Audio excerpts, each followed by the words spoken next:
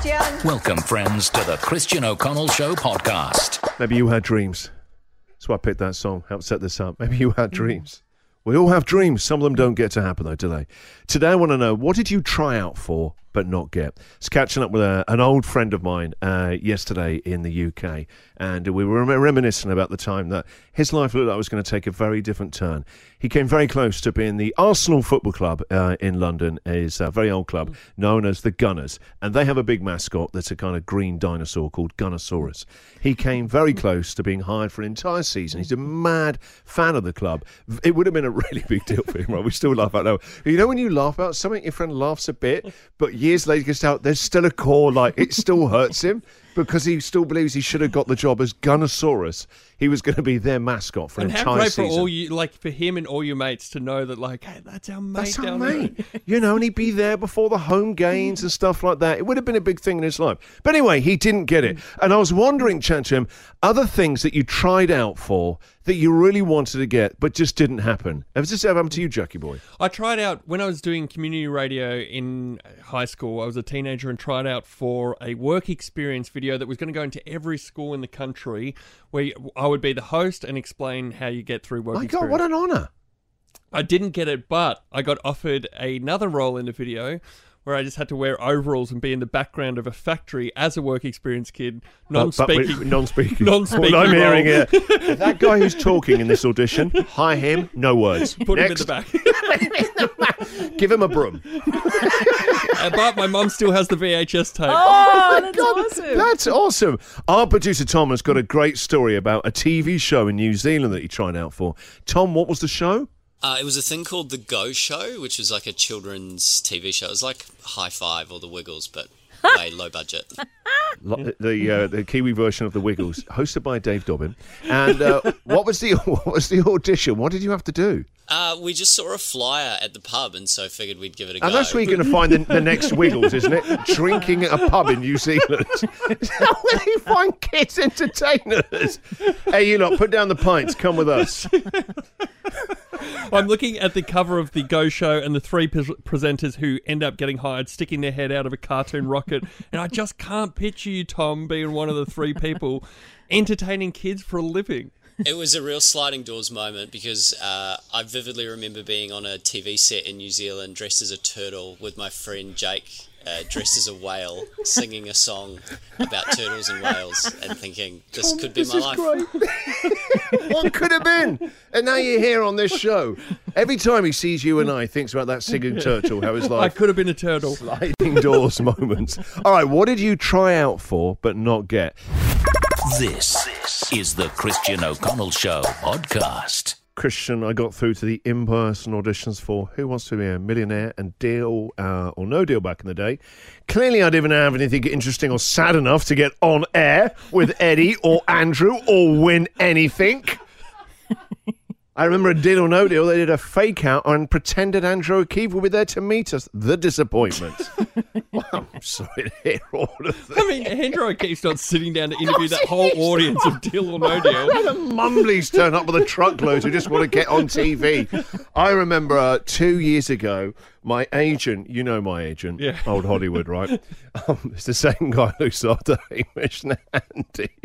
And he rang me, amazing opportunity, Christian, for you to be on daytime TV all across Australia. I went, I don't know. He goes, and it was a very, very well-known daytime quiz show, right? Yeah.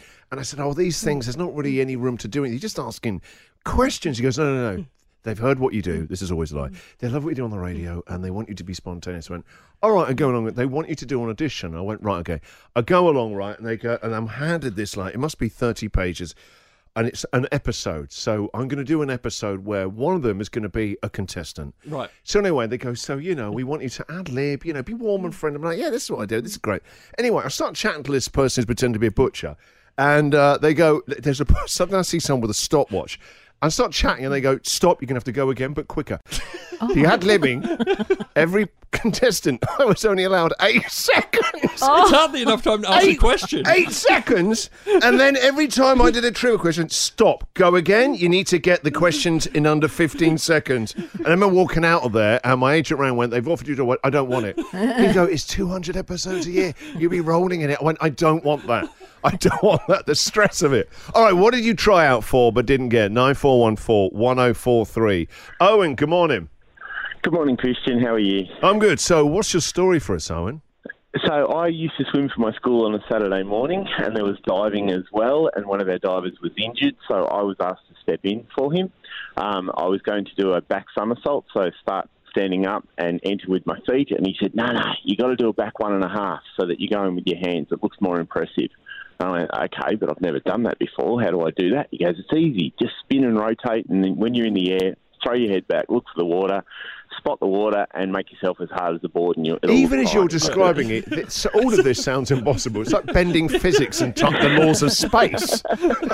Well, I don't have the body of a gymnast, so I'm a fairly big bloke, so this was going to be a decent task for me to achieve. So I got on the board, went up, looked for the water, kicked out hard, and my back, instead of going in vertically, I went in horizontally, so my back see, I missed a big old... the sound resonated off the pool wall, and as I floated back up to the surface in pain that I'd never experienced before, I did notice that I was getting a standing ovation from the crowd, but when I looked over to the scorers, I got a 0 for an incomplete dive, so Fools. I did not get to complete the dive. The nice thing was about 5 races later, when I was up on the blocks, I stood up, and with my back glowing like a red traffic light, everyone gave me a standing ovation again. This So is it was nice again to double circle up. ovation. This is amazing. The pain that I was enduring was worth the standing ovation. Absolutely. So, Yeah. Owen, that's a great story. Well told. Thank you very much. no worries. Thank you. Who we got here? Giovanna. Giovanna? Good morning, Christian and team. How you going? Yeah, we're good, Giovanna. Welcome to the show. So what did you try out for but not get? Oh, back in the early 80s when I was a young girl in high school, I tried out for the Miss Potato Queen of Cooey Rup. I love this story Believe it or already. not. So what do you have to do Pardon? to be crowned Miss Potato Queen of Cooey Rup? Well, you had to get interviewed by a local committee, and they wanted to know, your aspirations as a young woman, how you could contribute to the local community. But I missed out. I think the winner's mother was on the committee, Oh, so I kind of stitch-up got job. duped.